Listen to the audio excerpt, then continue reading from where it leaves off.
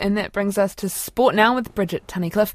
And Bridget, how's the test going down in Christchurch? Well, the Sri Lankan cricketers have just been dismissed for 355 in their first innings on day 2 of the opening test against the Black Caps. Sri Lanka started the day on 305 for 6.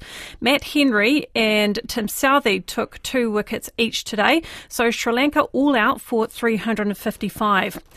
The Breakers admit losing Game 2 of the Australian NBL Grand Final series against the Sydney Kings was a missed opportunity.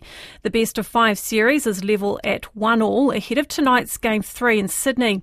Breakers captain Tom Abercrombie says they've spent plenty of time discussing what went wrong and how they can bounce back. We just didn't, finish off play, didn't make shots. We didn't, get back in defence. Those are things we can change. But we've got a team that has bounced back well all season. We've got a team full of great shooters, and we back ourselves to go and knock them down in the next one.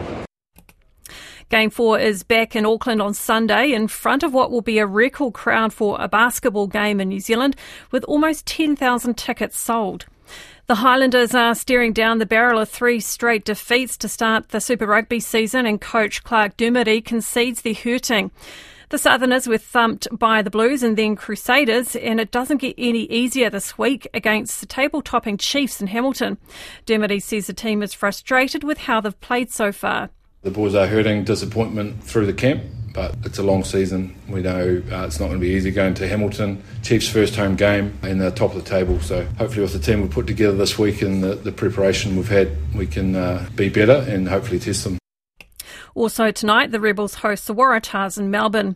And Auckland golfer Ryan Fox had a bit of a rough start to his first outing at the $40 million Players' Championship in Florida.